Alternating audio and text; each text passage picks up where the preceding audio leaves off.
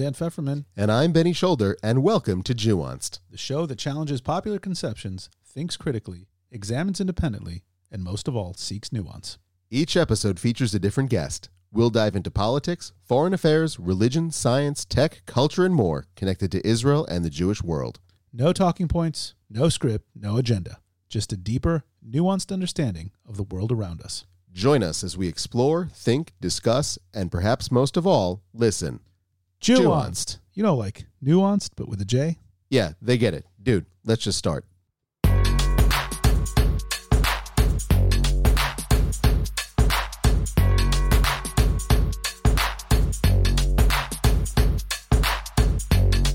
Greetings out there in podcast land, and welcome to Nuanced, the show that brings you a nuanced exploration of Israel, the Jewish world, and beyond. I'm Benny Shoulder. I'm Dan Pfefferman. Thrilled to bring you another great episode of the show.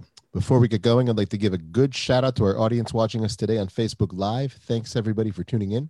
For those of you listening later in the week on Spotify, Stitcher, Apple Podcasts, and all the other podcast platforms, know that there's a live video version on the podcast which you can check out weekly. Don't miss out. It's available on our Facebook page, facebook.com/Nuanced Podcast. Check it out when we record or watch on our YouTube channel, Nuanced Podcast, as well as our website. You guessed it, www.nuanced.com.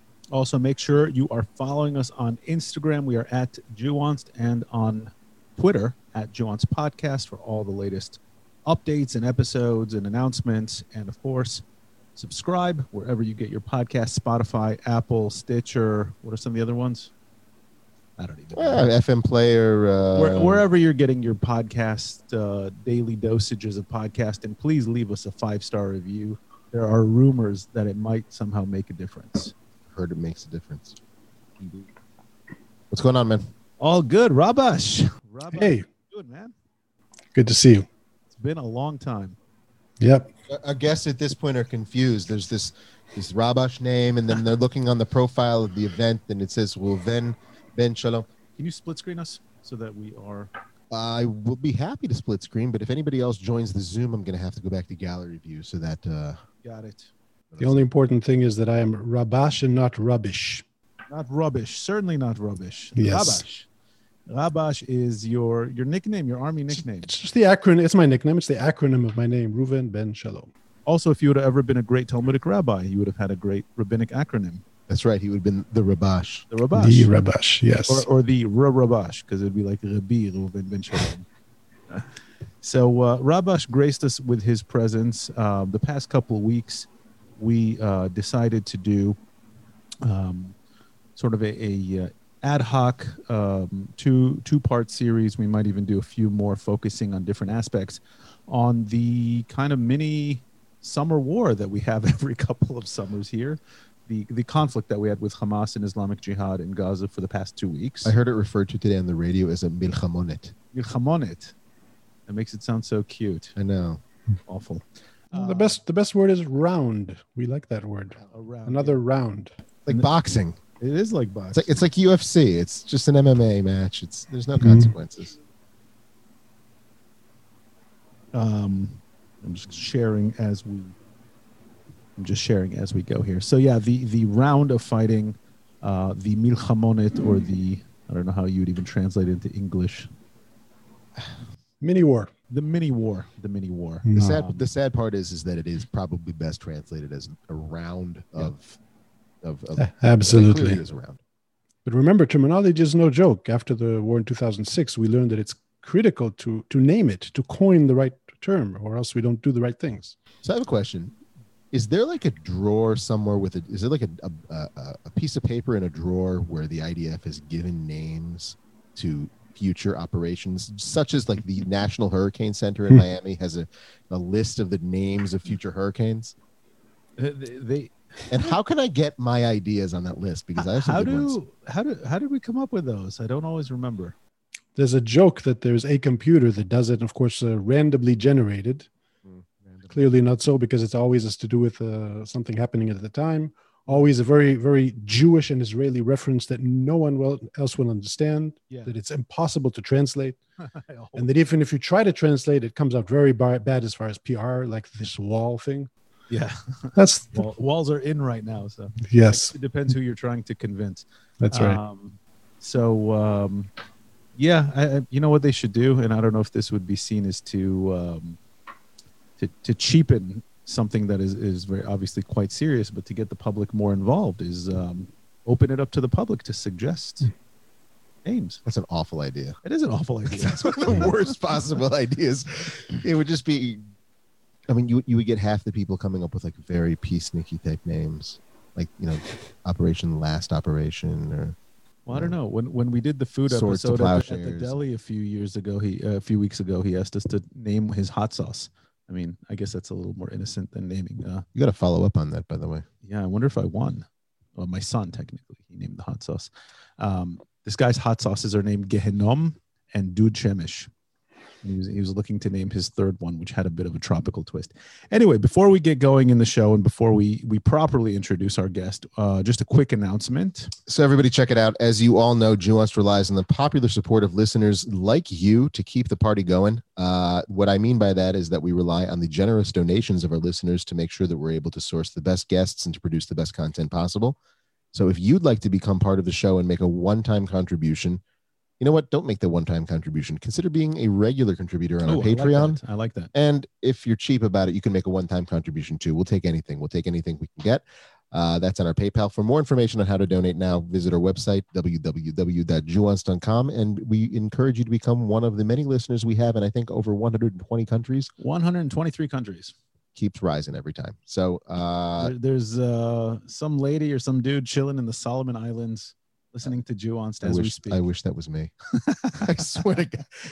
Reuven, if you could just give it up and for like a week and go to the Solomon Islands, you would do it, right? No, Hawaii. But like any random island at this stage. That really works matter. for me. That works for me. Yes. Anyways, Even though, who knows, maybe our Israeli DNA won't bear it. Who knows? Yeah. So, sitting with us today, Rabash Reuven Ben Shalom is a cross-cultural strategist and a columnist, and he served for 25 years in the Israel Defense Forces as a helicopter pilot and in various international relations positions as a reservist. Rabash commands the IDF International Cooperation Division's Operations Center during times of contingency. He also teaches cross-cultural communications, say that 4 times fast, at the Israel Defense College and IDF School of Military Diplomacy. And he is an associate at the International Institute for Counterterrorism. Rabash. At the IDC, right? At the IDC. Welcome to the show, man. Thank you. Thank you for inviting me. And what have you been up to with this cross-cultural communications? You basically started a business consulting on your years of experience in the IDF since you left the military. After many years of actually doing it and seeing all the mistakes that we Israelis make, I decided to try to preach it and teach it and train it. And that's what I try to do in civilian capacity and military. Honored to be now in the staff as a reservist in the National Defense College. I try to teach seniors there how to communicate better in English. And also in the business world, from construction sites, believe it or not, to banks. Everyone needs to know how to communicate better in the international arena, especially, again, with our unique Israeli DNA culture. What before we dive into the heavy part of the conversation today, what is it? I mean, when we met, you were heading the military cooperation with the U.S. military. That's right. That's our biggest ally and our biggest partner in everything we do. And so that's a very busy position. I was helping strategize for the U.S. military and the Defense Department. So you and I had the pleasure I had the pleasure, I don't know about you, working together quite a bit.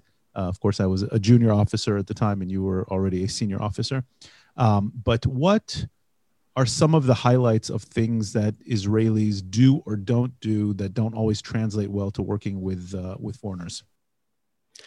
Well, first, the interesting thing is that many people think that it's focused to Americans, or every culture is a different problem. I think what's unique is that we Israelis stand out, that we're so different in many aspects that it's relatively easy to teach, because all we need to do is teach Israelis how to just more be attuned to some kind of generic international way of doing things, and that works.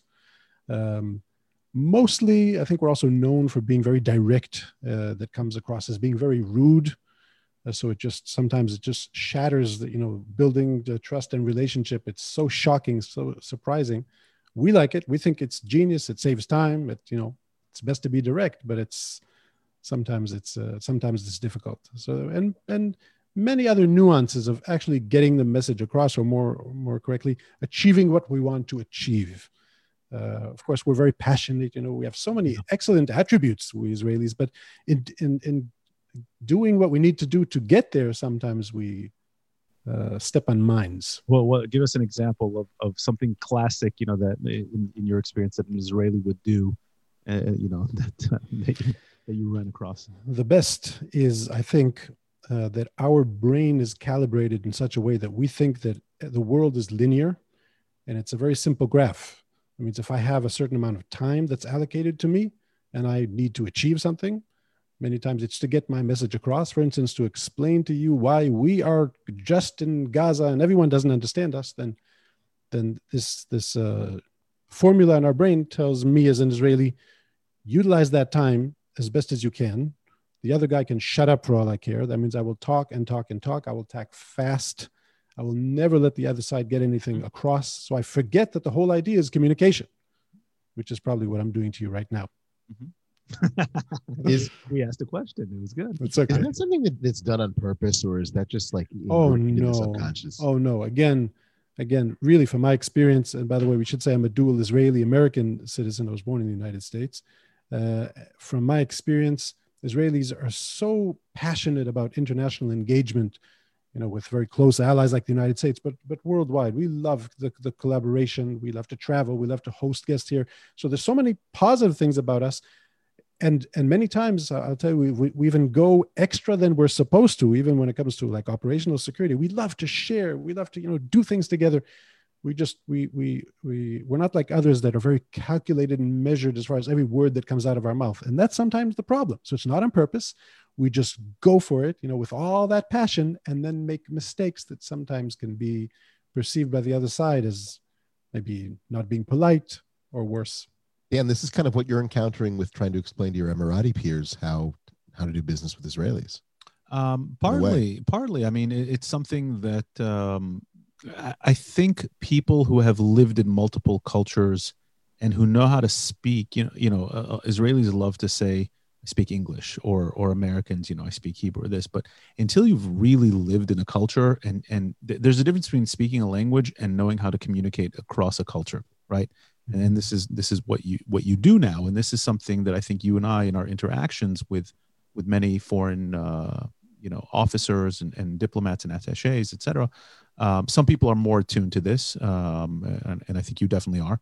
I'd like to think I was, but it's things you pick up, and yeah, I've noticed just native Israelis love to talk more than to listen, and so in the end, I'm not sure how much you pick up on the subtleties, or answering questions that are asked versus what it is you want to actually say.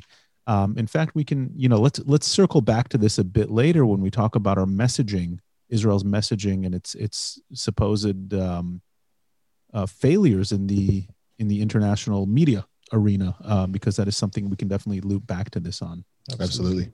Maybe before we get there, I want to just go back to a line in your bio. What exactly is a time of contingency, and does now qualify as one? Well, I think so. My bosses in the reserves did not think so enough to call me in for this operation. So many people ask me, what did you do during the operation besides write columns and interviews? I sat at home and complained that they did not call me in. So for us in Israel, time of contingency means not a period of calm or what we call routine security, but heightened or more than that. Batash is the acronym, bitachon shotef, routine security. And as I said in the past, it used to be peace and war. Now, peace we never have, of course. But I would say times of lull or calm or arrangements or whatever, where nothing's really happening. Then we invented this period of campaigns between the wars. So you have every few years a big war, sometimes an operation like this, but the campaign between the war, all these things that we do in a clandestine way, nobody knows, things are happening all over the Middle East. In fact, we're always at war. Israel is at war since our existence. So I think it's just playing around with terminology. But in general, just to answer your question, it means when we're not just hanging around and doing regular visits, but something serious is going on. We open up the headquarters, call in reservists, and do stuff. Is it? This is kind of a silly question, but do we actually have contingency plans? Does Israel have if this happens, we will do this on all sorts of different fronts, or absolutely, or is it more kind of reaction?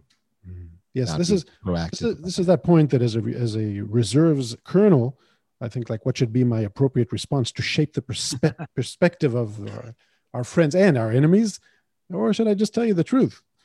No, but seriously, of course we do, and I think we're getting better and better at it. Seriously, I mean, 20 years ago, we were. Of course, we had plans, but it was less structured. Today, it's extremely structured. So when Israeli officers, planners get together with American and British and Australian planners and exercises, we use the same methodology. It's good planning, good contingency plans, but I shouldn't say, but when war breaks out, when something happens, everything is always different. So I think here the unique culture of Israelis kicks in, because nothing will be like the assumptions written in the first page of the plan. So since everything's going to be different, we have to do things on the fly. Sometimes it's throw out the plan and just do something totally new. So our plans are also many times flexible to enable that. And sometimes we just toss them out and do something else, which is good. Does it drill down to the resolution of kind of predicting future scenarios? And like, did anybody predict this one? Well, of course, it's just another round. It's like this boxing match, and we're in round 5 or 6 or 7. Yeah, absolutely. This round was what did what I'm getting? What's that famous Mike Tyson quote? Everyone has a plan until they get punched in the face. Right, exactly.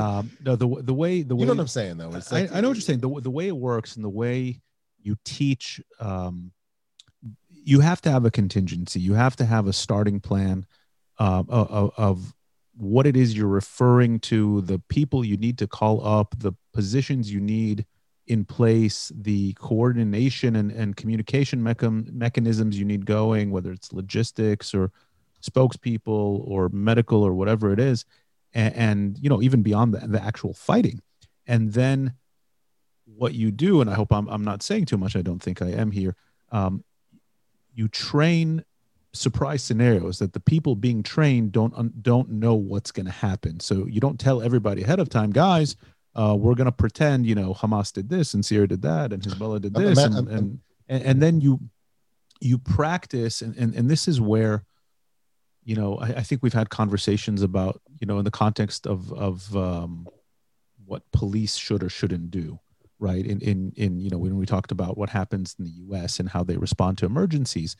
And what you need to do, and this is just on an organizational scale, is you have to, the organization needs to know how to get together. It needs to know in general what it's going to do, but then it has to be nimble to know how to adjust, how to turn the ship quickly for any kind of scenario that pops up. And that's something you can practice. It's something, like we had last week last week with Stephen Popper, and we talked about envisioning different scenarios.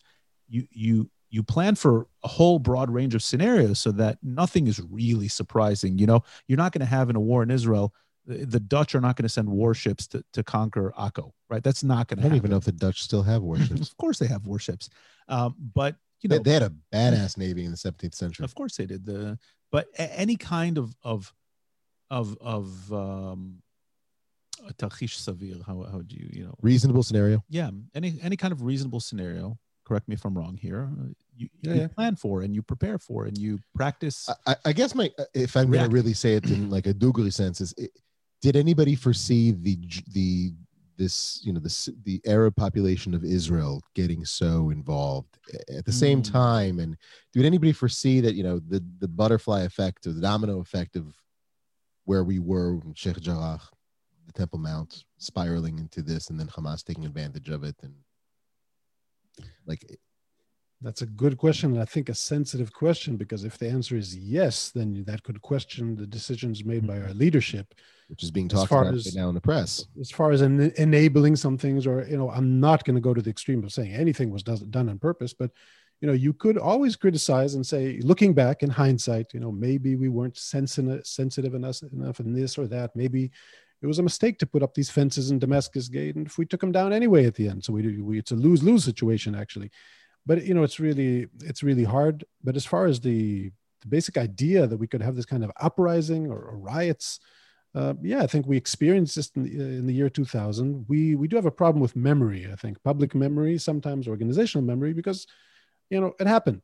If I can just skip to something totally different, in the 2006 war, we had this campaign of extracting American citizens and international citizens, but I was involved with the American citizens from Lebanon. So I came into this headquarters together with the Americans, and I held up this chart where I had the 24th MEU, Marine Expeditionary Force, and all its alignment in the Beirut port. And the operations officer there, they were sort of like, "Where did you get that?" Operational security. I said, "It's from 82. You guys did the same thing in 82, the same unit." And we do this a lot. So I think it's not necessarily that 2 weeks back, any one of us expected it to be at this scale, but the tensions are there, the problems are there. I would even say more than external threats, these are bubbling issues in the Israeli society that we know we didn't tackle yet. Yeah. And I would be shocked if our Shabak, our internal security service, which is supposed to gather intelligence internally in Israel, was not aware of, again, you could talk about the magnitude of something, but its existence, the fact that tensions could erupt. I mean, they like we talked about last week, there were tensions bubbling in clashes in East Jerusalem, incitement from both Hamas and from Lehava, a right-wing Jewish group, inciting random people being beaten, in different places. And so I doubt anyone was shocked by that it happened. By the intensity, I think a lot of people were taken by surprise. Interestingly, I certainly was too. I've heard serious people, serious journalists that I respect as analysts also, they're convinced that the buildup from our side and what we think are maybe policing blunders or insensitivity were on purpose to tank the coalition that was going to unseat Netanyahu. I really hope it's not true, but that serious journalists are writing it and saying it is something that makes me at least pause and think. Well, I think what gives me pause to first off, I'll say to that those are serious allegations. Absolutely. And you would need serious evidence to back them up. And I don't think you're going to have it, but what I think what is more serious than the allegations is that reasonable people, lastly, yourself and myself and maybe you, and I'm not sure, but it's that we look at that scenario and say, "Oh yeah, I could believe that." That's saying something about the credibility of the situation that we're in, and I think that's kind of the takeaway that I have from it, which is, the very fact that I don't look at that and say, "No, absolutely not. Right. That's crazy talk. There's no possible way." It's like, well, I don't know.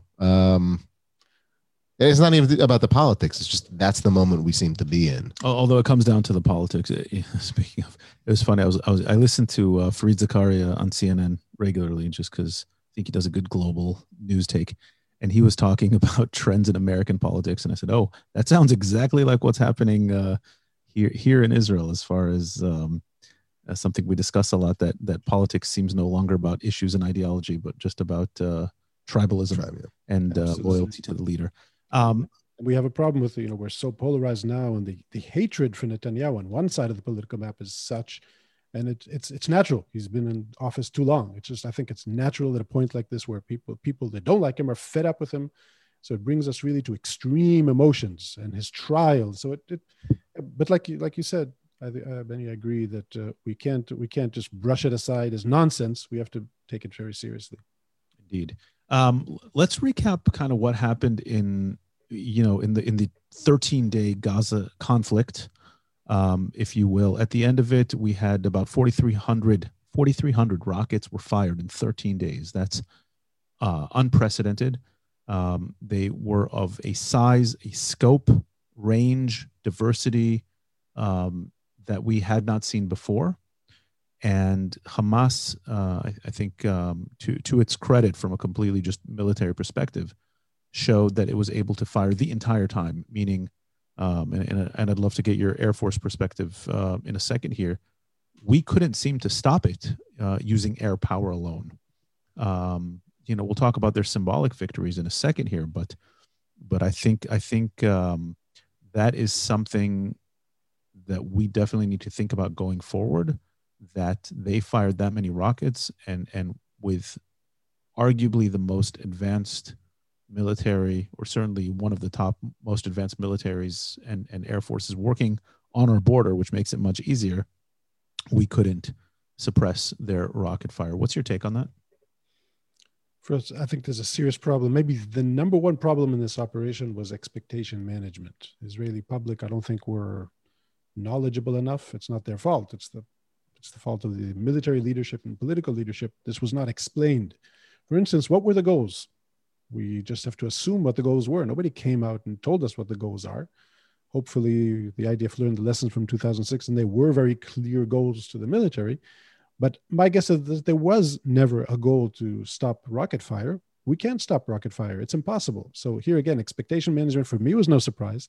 2006, I saw it, and I knew that's going to be the case now. You cannot stop thousands and thousands of rockets that are simply buried in the sand, pre-programmed or operated from afar. You press a button and they launch. So you don't see it from the air. Intelligence is excellent. Of course, we have amazing, excellent, but intelligence doesn't go to each and every sand dune and all the rockets in there. And it's a waste of time to start hunting them down. We did, by the way, some, when we saw them, we took them out. So now there were only 4,000, maybe there would have been 8,000.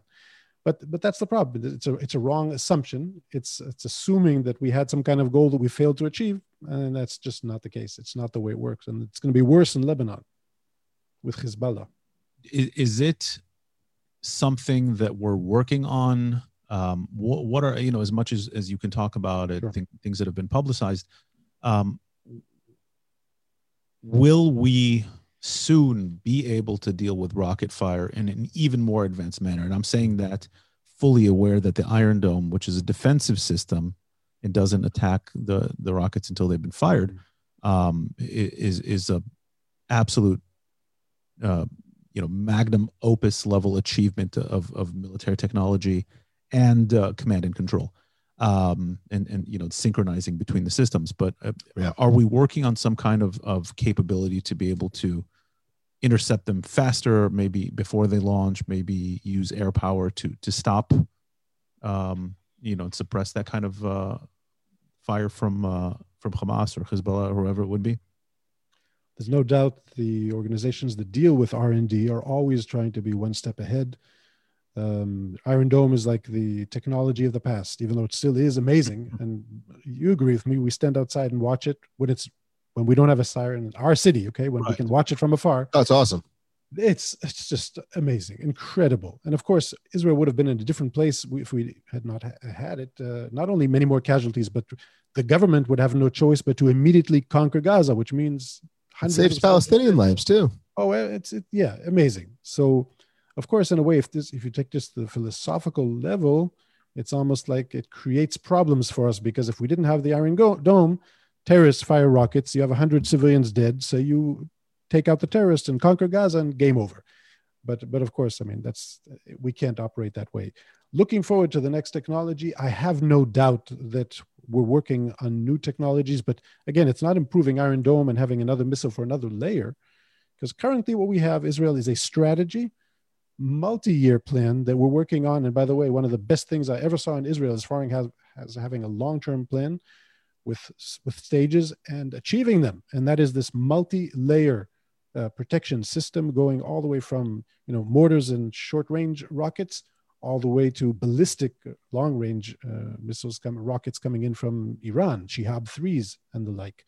Multi-layers, multi-systems with the ability to try and shoot, and then if you miss, shoot again and shoot again. So really unbelievable. But right now, the idea is to take it to a whole different realm. For instance, laser capabilities, to have it where it's not only 90% and $100,000 interceptors shooting up. Just think, by the way, financially, Hamas wins. We shoot every time. 100,000. We will go bankrupt if this goes on too long. So, and by the way, we keep getting asked, do you have enough? It's not difficult to manufacture them. Of course we have enough, but they're expensive. The next phase will have to be something like laser systems, and to take it to a whole different dimension to negate these capabilities before they occur. Remember that Israel, what we're seeing before our eyes, this is not classified information. We changed our strategy already of waiting for the big war and then taking it head on to this clandestine campaign between the wars, where we are eliminating threats on their way, convoys in the desert, planes landing from different places, mysterious explosions. This will have to be, I think, the next phase for Gaza, using a range of capabilities, some of them not even online yet. What will it be? Will it be a swarm of robotic bees that go in the tunnels and take them all out? I don't know, but certainly we're now working to be 2 steps ahead. Sharks with laser beams. Sharks. Maybe. No, it's incredible. I can only imagine the things that they're developing now. I've been out of the game for quite some time, and I remember the kind of things I was hearing about then already. And so, who knows the kind of capabilities, but you're right. And you mentioned earlier, the war between the wars, something that Gantz, when he was chief of staff, I believe, defined it. And it's, if you think about it, we really don't have major wars anymore. Even just wait. No, because that's not the nature of warfare these days. And, even with Iran. What do you mean by major? You mean like a state actor fighting another state actor, like us fighting the Syrians in the desert, tanks and the Golan? When the Iranian nuclear scientist Fakhrizadeh was assassinated reportedly by Israel, supposedly by Israel, I was on TV. I wrote an article about this also, and the main question everyone was asking me, and the main complaint from a lot of international actors, especially kind of more progressives in the States, was this is going to lead to war. This is going to lead to an escalation. And I said, the war is already here. This is right now is what war between Israel, the U.S. to a lesser extent, and Iran looks like. We're doing it. Is what you were talking about, Rabash. The intercepting convoys, the assassinations, the mining ships, this is what war looks like with Iran. The kind of war that you saw in the Gulf Wars or things, conventional wars between Iran and us or between Iran, you're not going to see that. I mean, the chances, it could happen, but the chances that something like that are going to happen, you're there right now. The war between the wars is the new war for the time being. And so I guess, it's an interesting thought that this is how we need to move against Hamas for the time being. Although, and a lot of people ask me this over the past couple of weeks, they're producing their own rockets. They're not bringing in shipments of rockets like they used to. So that's a surprising factor that not many people know. Yeah. Up until 10 years ago, they were smuggling in rockets through the Sinai, through shipping boats, etc. They're making their own rockets. They're starting to remind me a little bit of another group of people about 73 years ago. I'm not joking, by the way. I oftentimes people talk about how the Palestinians they emulate in many ways the Zionist movement in so many different realms, because we're next to them and we're their adversary in many ways. And not so far from where we're sitting right now is Ayalon Institute here in Rehovot, where we used to make munitions under the guise of the British, underground, deep in bunkers, with a nice cover story to go over it that was cute, which we tell to tourist groups now. But I guess in a different scale, it's not so far off from what they're trying to do. Well, yes and no, because they are the governing entity in the Gaza Strip, so they need to hide it from us. They don't need to hide it from themselves. No, I'm saying the hiding. It's not. Yeah. That line of thought is a little bit troubling for Israelis, but it's true, and I could take it to even higher dimension, and that is that we're not, the resilient Jewish people that had this dream for 2,000 years to come back, and they're just a bunch of terrorists. They have also long-term goals. They're no less resilient than we are. Sometimes I think many people in the international community, even that pretend to support them, they are condescending and disrespectful to their cause. They mean what they say, and they plan to achieve it, even if it takes another 1,000 years. Absolutely. Even there, they're a bit similar to us. Okay, so let's get right down to it then, because maybe that's the core of it all, which is that if they're in it for the long game and we're in it for the long game, what exactly are we doing? Well, let me before we jump into the big picture, let's jump into the slightly less bigger picture here, because I want to talk about the Gaza conundrum first here before we talk into the overall, if you don't mind. And remind me later, Dan, I have to disagree with you about the all-out war, okay? But you can get back to that when you. Yeah, I was going to say. Yeah, I was going to see his eyes. He was like, "No, man." Yeah. I mentioned what Hamas did. We had about 1,500 accurate airstrikes. We took out again, and this is all reporting from official IDF sources. So what? Even though Netanyahu and Gantz said there are things we don't know, this is what we do know. A lot of their infrastructure was taken out. About 100 kilometers of the underground metro system, which is their tunnel system. What do they call it? A metro system? I think we call it a metro. Do we call it a metro? It's another foolish decision. No. It's just a nickname in the IDF. Some people in the world may think that metro means we took out their underground, but yeah, it's just a nickname. Their trains aren't working now. We took out that, launchers, intelligence centers, R&D centers, storage facilities, production facilities, etc. The claim from our side is that it was a significant military operation. Militarily, it was very successful, and yet the consensus thinking is, like we said at the beginning, this is a round, and which means there's going to be more rounds, and this does not solve the problem. So. Before we get into the bigger picture of what do we do with the Palestinian question in general, what do we do with Gaza? What can be done with Gaza? What are the options? That was what I was going to ask. Oh, I thought you were talking about the overall Palestinian. No. I was just, what are we doing about Gaza? My bad. Because it appears that we don't have much of a. It appears we're fighting a tactical campaign as opposed to a strategic campaign. Got it. So I take back my interruption. It's okay. What can we do about Gaza? As good as we are militarily, it does not solve the strategic problem. No, isn't there an idiom, kicking the can down the road? Sure. That's what we're doing as far as Gaza. There is no solution for Gaza. Also, I think that certainly Israel can't solve it. Referencing what I said before, if you have a terror state, a sovereign state with a terror army with a long-term goal of annihilating us, and it's written in their charter, and it said, no peace, no negotiation. There's no, the incentives are not even financial prosperity, rehabilitation. That's not the goal. They don't care. So when we talk about a solution, they are now in the midst of realizing their goals. It's not like they have a problem because we destroyed Gaza. They have a problem. We have a problem. Maybe together we can mutually find an agreement. That's not the case. They are achieving exactly what they want. And again, patient, long-term, and it's mainly sustaining. It's perpetuating the crisis, okay? Yeah. Trying to control the flames, by the way.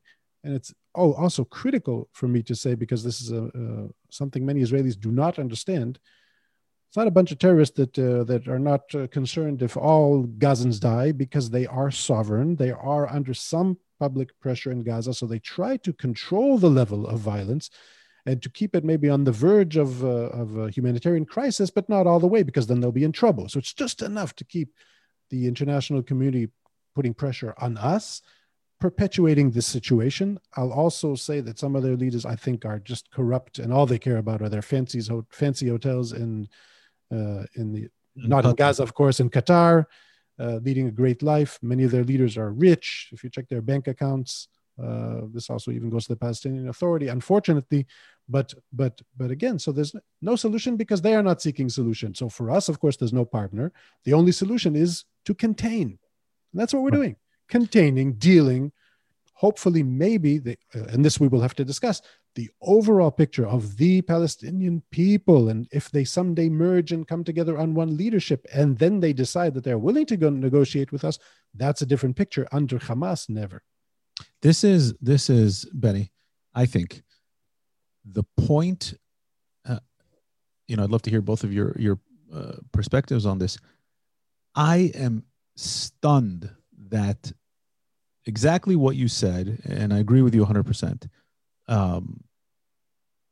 The international community, let me rephrase that, because I think international governments, and here we have to differentiate. We always talk about how the international community doesn't support us, how the pressure, et cetera.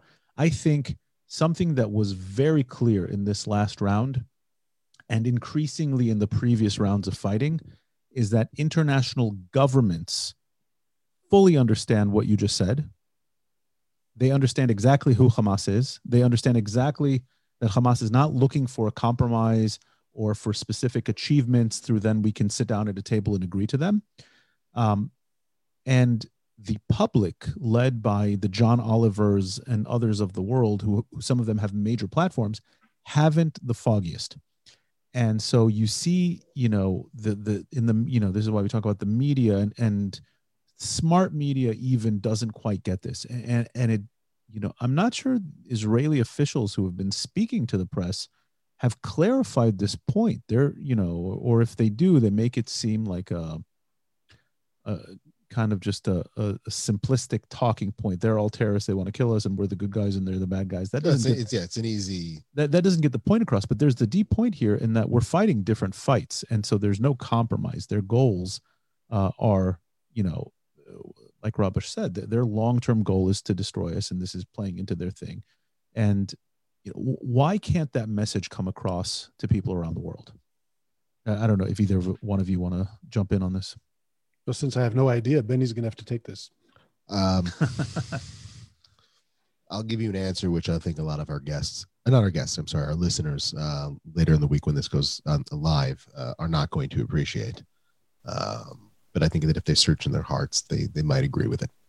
I think that when you're talking about the difference, if you're differentiating between governments and leaders and people that have been elected or who are they understand the dynamics and the power dynamics of the world, and then you're talking about the people, just random, everyday, Joe Schmo citizens and civilians around the world, you're talking about two very different intellectual levels of human beings. John Oliver's no idiot. John Oliver. Trevor Noah's no idiot. John Oliver and Trevor Noah have an audience of people who are not leaders of the world. They're running a show. Their job is to produce ratings and to produce a product. No, that was a authentic. television show. What they did doesn't matter if it's authentic or not. The question is, why is that the dynamic? And the dynamic is such is because people want. If you're talking about Trevor Noah and if you're talking about John Oliver and Trevor Noah live and operate in a society and in a place where those are the rules of engagement, to use a military term. Meaning, their job is not to come on television and to talk up to people in power. Their job is to come on television and to talk to you, the listener. No, their job is truth to power. Or that's power not their to job. Truth or whatever that. That's a nice catchphrase. That's not their job. I think that's how they see their job. I don't know that, and that's an assumption. Of course, it's both. It's both. I mean, their job is to entertain. They are entertainers, right? They're comedians. But here, specifically, I think it's ignorance. I don't think John Oliver did this because he hates us. I think that's what he believes. He saw a few pictures. It looks bad. The baby's dying. Bad Israelis. And that's to go back to my point. That is my point. It's that they are a part. They're intelligent for their part, for their subgroup. Okay, but they are not holding the reins of actual power. They're not a leader in the world. They're people that are on TV. They're the jester. Okay, and the majority of people, as you well know, are not spending their days in deep pursuit of intellectual truth. They're going to work. They're traveling. They're going and dealing with their family. Life is hard. They're on their social. They're scrolling and tweeting and Facebooking and watching Netflix and this and that. And they don't have a lot of time to get into, what are the deep. But John Oliver and the writers and they specifically, because I watch his show from time to time, and he's incredibly intelligent. And they do their research. When they attack big tobacco or the Confederacy of taking down the statues of and race things and police violence, they do their homework. So to not understand, I'm still going to go to the point, and I'm going to stick by this, that if John Oliver had gone on television and given you IDF spokesperson talking points, Oh, sure, yeah. his listeners tomorrow his ratings would tank. I'm sure. And he would be called out for being the most vile things you could by every wokest person in the world. It would be bad business for him. But maybe if the talking points were a little better, then it would have been different. Or that's what you meant. Yeah, I mean, why can't we have better talking points? Why can't we better explain, what's missing in our spokesman apparatus that's not getting across here? Can I try? Yeah. I think it's a combination of a few things. First, I think Hamas are genius and they manipulate this. Their PR campaign is much better than ours. And I'm talking even at the tactical level of producing these things, staging these things. And we saw it. I'm sorry? Can we hire them? And I didn't see it in this campaign. Maybe it happened. I didn't see it. But in Hezbollah in Lebanon, for instance, it goes to the level of storing bodies in refrigerators and then taking them out and dumping them near a site to make it look as if Israel killed them. And just, they have no limits. The strange thing is, people think that, terrorists are evil. Of course, they adhere to no boundaries, no moral codes, nothing, right? ISIS beheads people. So terrorists can do all that, but they don't lie. So if they show you something, it's probably true. Many of the images they show, that's simply not true. They take something that happened 5 years ago and show it as if it happened now. It's a PR machine, and it works. Images are very powerful. There's nothing you can do. If someone lives on the other side of the world, he doesn't know Israel, he never visited, he doesn't know what Gaza is.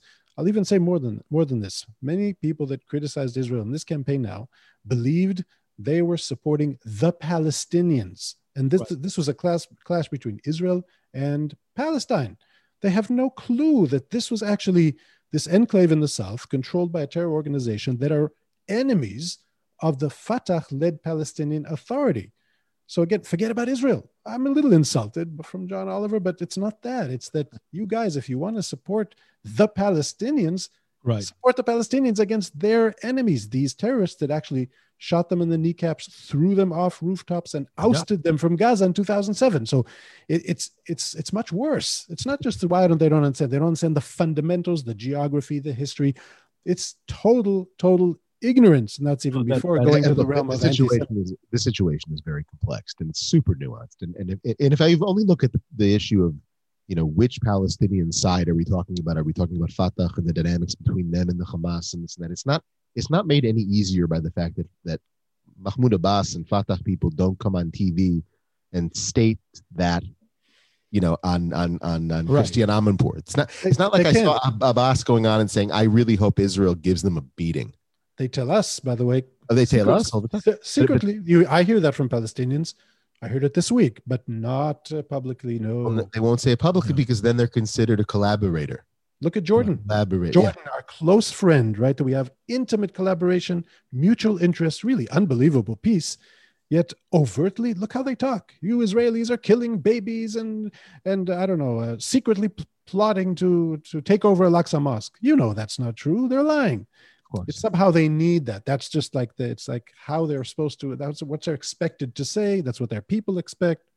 Same goes with the Palestinian Authority. The one thing that always seems to get missed here also is we're always accused of because the power dynamics are so imbalanced, right? And you have an advanced military, they have rockets, you have they have 10 times more dead than you. So clearly, and this is something that I think we miss in the talking, we, Israel, not the three of us, miss in the talking points, is there's a conception, and it's logical why people would reach this understanding intuitively that because we're so much stronger, then there's no way they could have started it. Because why would they start a conflict that they literally have no chance to win, right? And that's something that I think we're missing in the talking points on BBC and CNN is understand going back to the nature of Hamas and what their goals are. Nobody talks about the goals, right? Because again, if you say that they just want to destroy us, that just sounds like you're just throwing out this shallow talking point. But to point out the fact that just because we're so much strong, that's why it's ironic here almost, because we're that much stronger, and yet they're the ones who are instigating these military conflicts every time, because it does match their long-term strategy. And it's very difficult to explain something like that. And I think that's also partly why instinctively so many people rush to side with them, not realizing who Hamas is, but with them, the Palestinians, in this. Every time, violence breaks out. I would like to know, as a citizen of Israel and one who lives here, as I'm sure you both do as well, what is our long-term strategy? Regarding Gaza. Yeah. Because, great, okay, Hamas is playing the long game. But at the end of the day, I sit here in Israel, and maybe I'm not the most tuned in guy to what's going on in culture and whatnot, but I don't see us having a real honest dialogue as a society as to what to do about our friendly and jovial neighbors to the south. And for that matter, the bigger problem, which nobody ever talks about, what to do about our jovial, friendly neighbors to the north. And it seems that those are much bigger issues and much more immediate issues in the case of Gaza than anything else. Yet nobody's talking about it except for me and Dan on Jewonst and people, and of course I'm being facetious, but it's not something that dominates and if we were in America, and you as an American dual citizen like I am, that this would be, if this was in America, this would be front page news, and the campaign would have been about this. It's yet here it's even though a few weeks ago we thought that the Abraham Accords were showing us that this can all be left aside. It's not important. We have this amazing peace now established with UAE and all that. So the Palestinians, forget about them. Right, they'll get on the train. They'll realize that they were left behind, that the train left the station.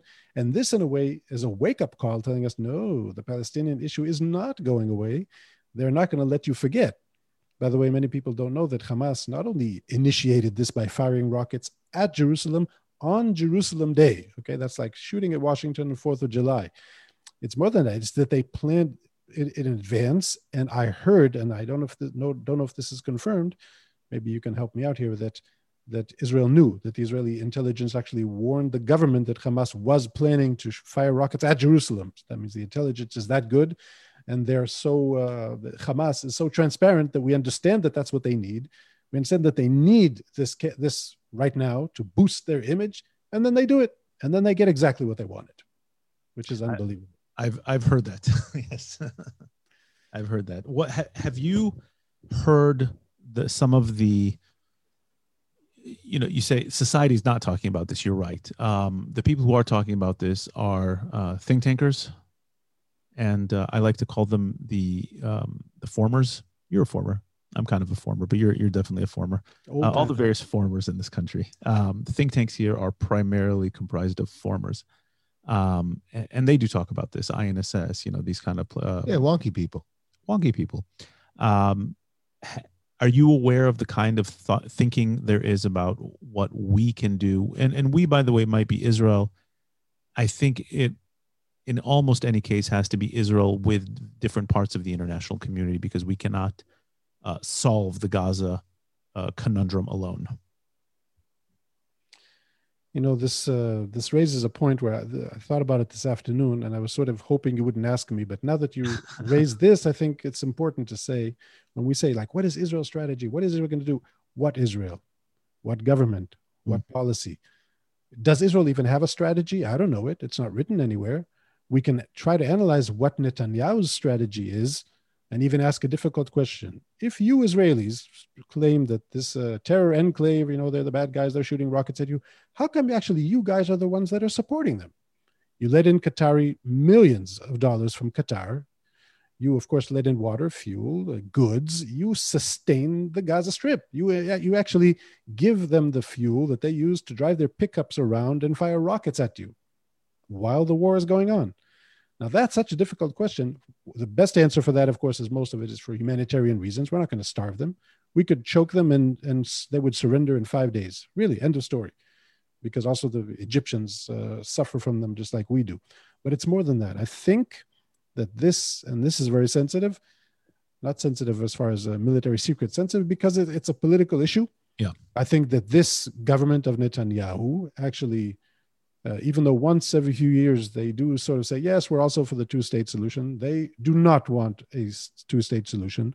They want to push away as far as possible any dream of someday the Palestinians realizing sovereignty in any forum, okay, in any forum. And in a way, it serves this government when the Palestinians are split. So divide and conquer. Exactly. Now, again, I want to make sure that you don't think that I said, this is it. I'm saying this is a possibility when we analyze the way Israel is behaving in the last few years. And when we sometimes weaken the Palestinian Authority, that they are the moderates, they are the ones that cooperate. I'm almost going to say collaborate with us in security, water. And in a way, we're sustaining the Hamas entity. So this is the big issue, because if you would ask me personally what I think the way ahead is for the next 50 years, it would be to someday see the Palestinians united under a moderate leadership and with international pressure that first, of course, dismantles the terror apparatus, demilitarizes Gaza, hope wishful thinking, and brings them under the realm of the Palestinian Authority, and then having dialogue and peace with some kind of really interesting mechanism. It can't just be a Palestinian state from Route 6 East. That's not that easy, but that would be the way forward, okay? So we Israelis claim that we love peace, we want peace, we dream of peace. Right now, there's no effort going really in that direction, mainly because there's no partner on the other side. Palestinian Authority, also Mahmoud Abbas, it's not going to happen with him. Right. So that's why we're kicking the can down the road, and maybe someday all these things will converge to this kind of partner and dialogue I was discussing. Shia. Yeah, right. Have you heard the thinking, the ideas, people like Giora Eiland, former national security advisor, former general, brilliant man, who, Gaza is basically a state. It is. Sovereign. It's got its own territory. It's got governance. It's got the whole deal. Why don't we treat it like a sovereign state? What would that entail? I hear that a lot. I got to tell you that I don't relate. I think we do, in a way. We do treat it as a state. We've been negotiating now through the Egyptians, by the way, and many times we say we're not negotiating with them. Of course, we are through a third party, the Egyptians. And last time we were claiming that we're not. Now I think it's very clear. We treat them as a state. The only thing we don't do is that this state that declared war on us, we don't go and topple its regime. And we don't do it not because we don't consider them a state. We don't do it because we don't think it's wise. We don't want to deal with the mess. We don't want to deal with the mess. It's going to be our responsibility. We don't want to govern Gaza. We don't want to lose hundreds of soldiers in attempting to take it over. We can, but I don't think we want. So I think in a way we do treat it as a state, a separate entity, totally different from the PA. So in a way, brilliant people like you said have claimed this. I personally don't think that if we only declare them a state, that's it. We'll be able to deal with them as a state. It's what I will say is that the process that happened in Lebanon with Hezbollah, and that is that Hezbollah more and more took over the government. That means it seems like a negative thing for us like Westerners. It's a positive thing because they also assume responsibility for what goes on. They're very concerned from the threats coming from Israel, and those threats are very clear. If you mess with us, we're going to mess up Lebanon. You guys are going to go back to the Stone Age. Of course, some of that is, Israeli rhetoric, but yeah, we're going to do serious damage. We're even hinting to civilian infrastructure, etc. Hamas, until recently, they had nothing to lose, right? Because they shoot from civilians, which means that if we shoot back and we kill civilians, more dead babies, more John Oliver anti-Israel rants, right? So excellent.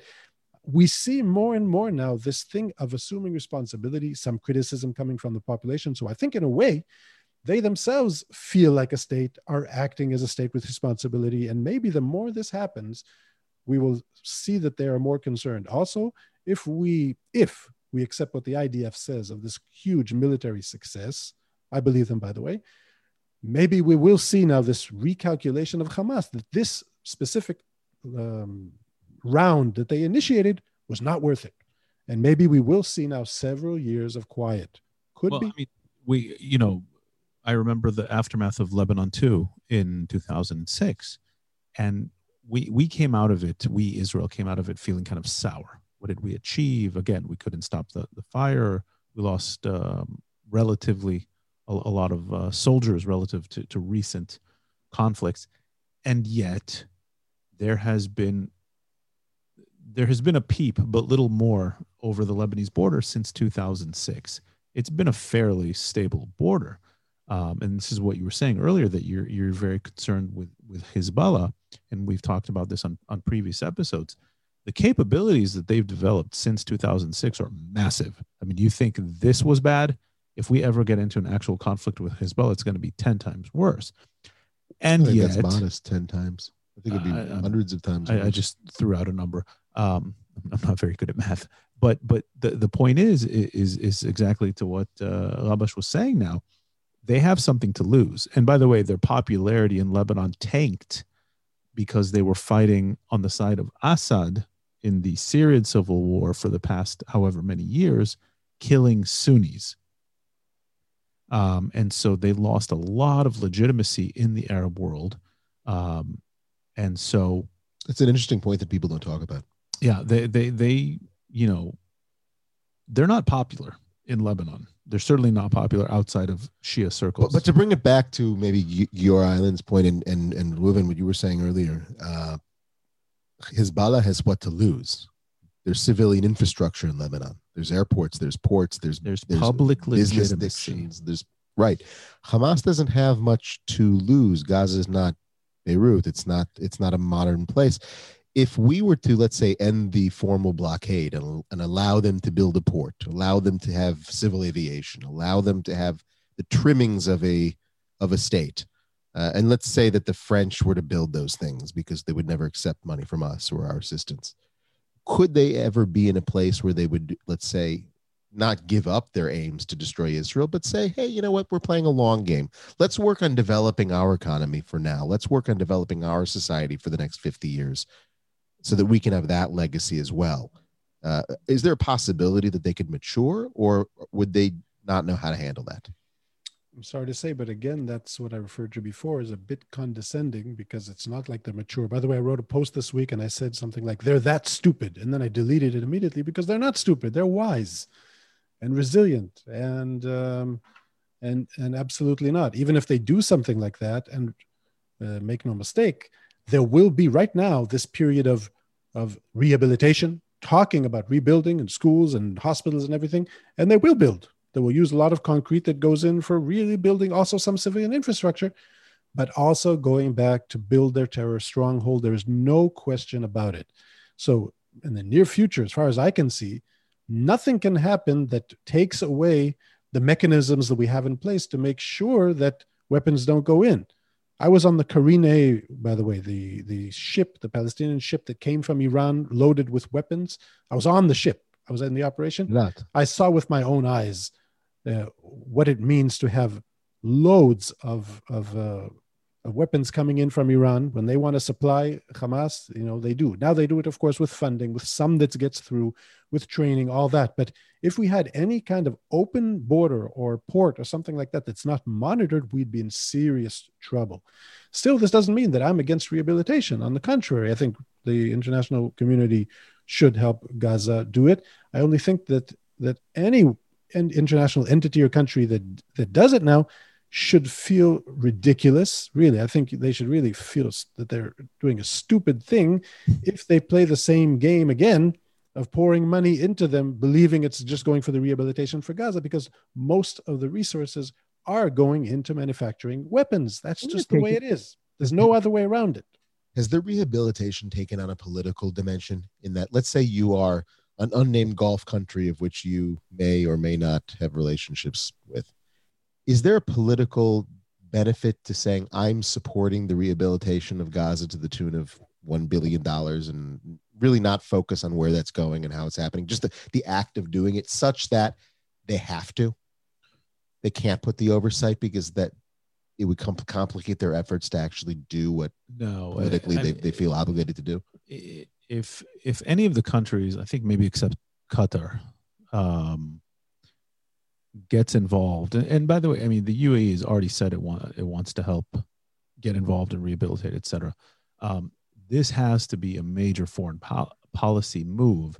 And just for example, the UAE and Saudi Arabia to a lesser extent, the UAE has made moves to become the dominant moderate actor in the region. So it would be hard for me to imagine them not taking that very crucial extra step and implementing, some kind of oversight mechanism to ensure that, I don't know if you can prevent all of it from getting to Hamas, because Hamas literally is it's there. It's the government. Sovereign. It's the government. And what they don't get, officially, they'll hijack and steal and, bully their way to it later on. So I think that's part of the challenge here. I'm just trying to imagine, and Gaza experts must know how to do this. Maybe it means you have your own people on the ground, and they're the ones who are building. If we talked about ports in the Karine, I think is 50,000 tons of weapons that were on the Karine, if I recall correctly, which was a major, a military operation to stop Iranian arms from coming into Gaza in the time. That could be a serious threat unless you have a third party, a neutral third party that everyone trusts, that can have oversight over this port type thing. I think even Israel Katz, the current finance minister, has proposed things like this. Avigdor Lieberman, if I recall correctly, talking about the port. Yeah, and if you have a port with some kind of inspection mechanism, it could work. I mean, at least we Israelis, let's make it clear, we always have to be for rehabilitation and building as long as it has the mechanisms in place that don't have weapons pouring in. Absolutely. Yeah. For those of you who are listening live and watching us on Facebook, you are welcome to drop questions in the chat function, and we will try to address them, assuming they're not too silly. But you know what? Silly questions are also acceptable. What are some of the things that you're seeing that are coming, from the public here or from the international arena that you feel aren't understood? To me? Yeah. Or to you, if you're seeing things, Rabash, are there common misconceptions that you notice either from the Israeli public about such conflict or from the international community about this conflict, questions that maybe you're asked or questions that... Well, I think a common misconception amongst segments of the Israeli community is that, this narrative that we'll hear from time to time during operations, during rounds like this, that we're resilient, we'll stay in our mamad as long as it takes, just finish the job this time, as if that's an option. And I think that I'm not sure if people that say that it's clearly coming from an emotional place. It's mostly people that are the prime victims of this sort of stuff. But it's, do they really realize that that's not an option? And then also, sometimes it's just sad, and I'm not poking fun at this at all. It's just a sad reality and fact of this. It's like you'll see, Hadar Golden's family come up and say that the operation can't be finished until we return the bodies of our son and the captives and this and that. And it's like, well, actually, it's going to be finished before that happens, and you should probably realize that. But it seems like there's not a good lot of communication that happens between, and again, Robert, you said it's like what government, there doesn't seem to be communication between the what government and these sectors, and it would be nice if we could be mature about it. Do you think the leadership here communicated the goals, the achievements, the things that we won't be achieving well enough this time around? No, I don't think so. What we see recently is they call it like a press conference, and then they changed it to special announcement. Then the prime minister, minister of defense come on and say, we will hit Hamas very hard. They will be sorry that they ever fired rockets at us. And that's about it. Okay. And stay in your shelter, be safe. No really deep, messaging going out is what we're trying to achieve, what the goals are. And by the way, I do not say that that the leadership has to tell us what the goals are, because then they'll be telling Hamas what the goals are. So then Hamas will know what to expect when the operation will be over. Also, this time, I think the IDF did it totally different than previous campaigns. Previous campaigns, remember, the goal was clearly stated, quiet will be answered with quiet, which means please stop shooting. And if you stop shooting, we will too. That's what we did last time. It was pretty shameful, I think. This time, it was, you initiated this. Now, we turned on our contingency plan. We're going bullet by bullet. We have still a lot of work to do. We don't want to talk about ceasefire. We don't care what they do or don't do. We have our campaign now. that was their messaging. Doesn't mean exactly that that's what they meant, but they were broadcasting to us and to them that we could work for another month. We don't care what you're doing. So here, that kind of messaging was going on, but absolutely no expectation management. We had no clue.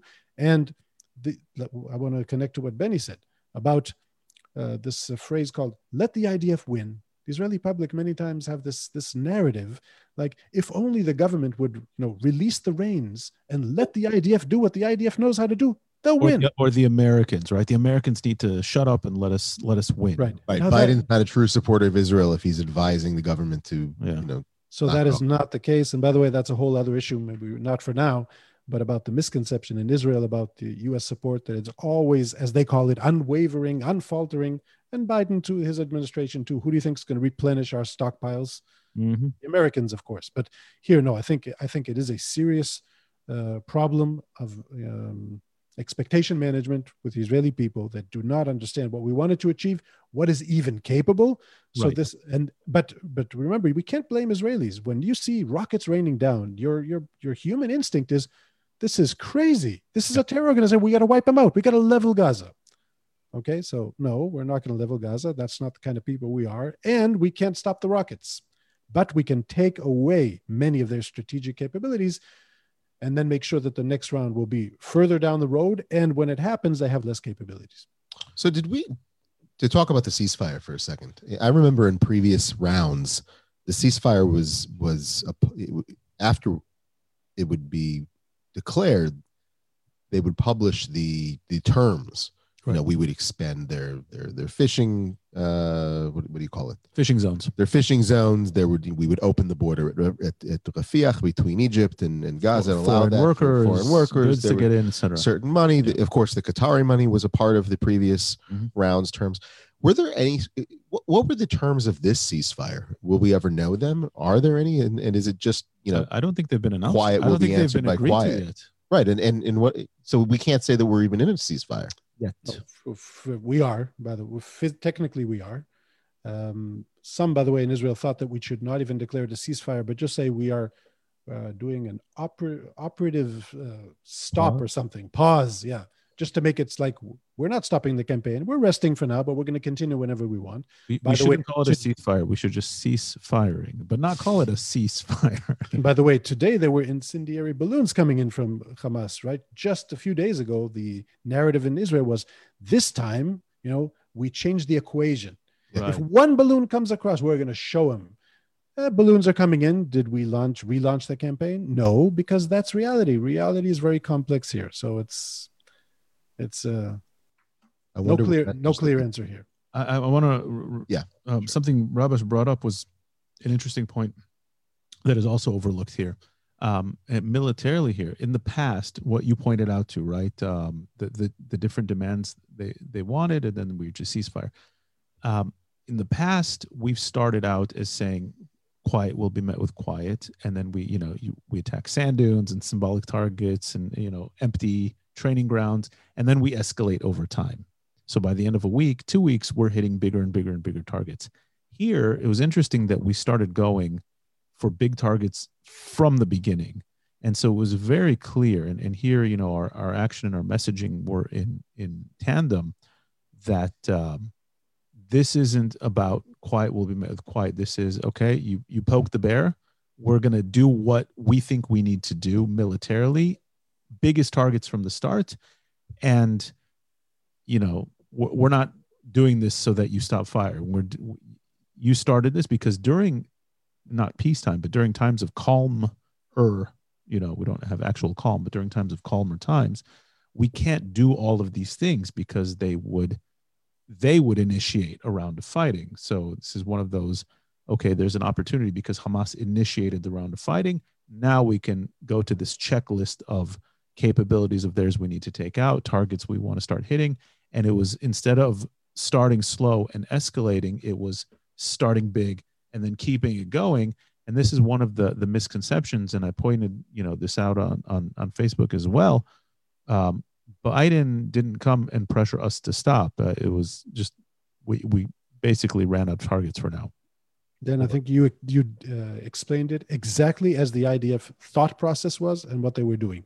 Yep. The only thing that's fascinating to me is that I could see it. Maybe, of course, I speak to some people that are in the service, so maybe I had better sources, but the Israeli public did not understand that at all. No. So you had IDF officers in their headquarters and bunkers feeling very proud of what they were doing, rightfully so, succeeding. And also remember that their mission is extremely difficult because they're not just doing carpet bombing. They're doing precision strikes. Oh, each bomb has to hit its target with this whole process of, even the legal advisors in there and ceasing the attack if we see civilians. So each and every one of those, and they saw huge success. They were going down the checklist. They succeeded in taking out, negating strategic capabilities that, by the way, some of them, the Israeli public does not even know yet. And we will never know because they were destroyed. Huge surprises that Hamas were going to overwhelm us in the sea, underwater, on the ground, in the air. And these things were taken out. And then, including some submergible devices. I wouldn't say submarines, but notice submersible craft. But then again, I'm being a bit extreme, but the IDF officers after these 12 days emerge from their bunkers expecting to be, to receive the applause of the Israeli people. And what do they find? Everyone's disappointed. It's like there was no correlation with their sense of success. And it was a success, I insist, to the public thinking, you didn't topple Hamas. The rockets continued. You, again shot at a few dunes, or what we call what is it? Like these empty warehouses. No, this time they were not. They were full warehouses, manufacturing system. Each and every target was a good target, a strategic asset taken out. And again, that disappointment is just, it's just a manifestation of the cognitive dissonance that we have in this country of what the reality is that is not communicated very well to the population. Expectations are not managed. They're not set. Right. And the people have a near mythical vision of what the IDF is and what it's capable of doing because, hey, you know what? The IDF has actually done some pretty mythical and capable things in its history that this nation is very proud of. And I think for the average person who's coming from a place of emotion, it is difficult. And I find myself in that place very often, like, hey, wait a second, we could do this, but we're not doing it. And why aren't we doing it? Because the world is a nuanced place and we're living in the 21st century and not in the 18th century. And whereas if we look at, I often think of this in this sort of a parallel. If you look at the history of the United States, where was the United States in 1850, which is roughly the same age that Israel is now to what the U.S. was after its independence. And the way warfare was done in the 18th century around that time, if the U.S. had, foreign threats on its borders, which was quite the case with the scenario with Mexico, you would eliminate that threat. That was the way that a war was fought. It wasn't. Yeah, capitals were conquered. Capitals were conquered, and today doesn't matter. The world is a much more global place. There's international relations and diplomatic collateral to worry about. And it's not so simple. And conquering capitals doesn't matter anymore because the enemy goes underground literally and continues the war forever. But by the way, even though this is very difficult for us, we have to be proud that we work under these constraints. This is how a democracy fights urban warfare with terrorists, and it's never going to be easy. But I will give one interesting prediction that I believe that in the next few months we're going to see professional militaries from all over the world flocking to Israel to see how our lessons learned. Yeah. And if to judge by previous campaigns, what we're going to see maybe public opinion not with us here and there, maybe political entities criticizing us, but we're going to see military officers in Israel over the charts and maps and videos. And what we usually hear from them is, guys, this is unbelievable. This is incredible. We would never have achieved this rate of success as far as precision strikes, the rate of civilian casualties, each one a tragedy, by the way. Each and every civilian life in Gaza lost is a tragedy. To call it collateral damage maybe is not even sensitive enough, but professional militaries around the world, if they fight in Iraq, Afghanistan, or wherever, Fallujah didn't look good after the campaign in 2004. And their rate as far as how many combatants are killed compared to civilians is always worse than ours, probably because we invest so many efforts, because we think it's important. We're under the public eye. I would even say that in our hearts, we say these are our neighbors that we want peace with one day. We certainly don't want to kill them. The Palestinian people are not our enemy. So all these things together make it, I think, extremely hard. But the successes here were in that. So it's not only the targets, it's how we actually manage this campaign, and it will be learned in the next few months. And you know, I hate bringing this up because it's like it could come off sounding bad, but when you have 1,500 airstrikes and maybe 50, maybe 100 civilians killed, I mean, that's in a very densely populated areas, and some of those civilians are probably killed by the roughly 800 Hamas rockets that landed in Gaza. That's right.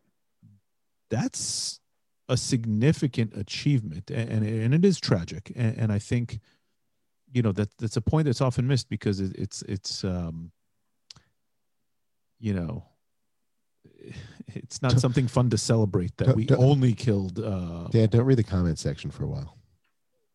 I can't see anything in the comment section.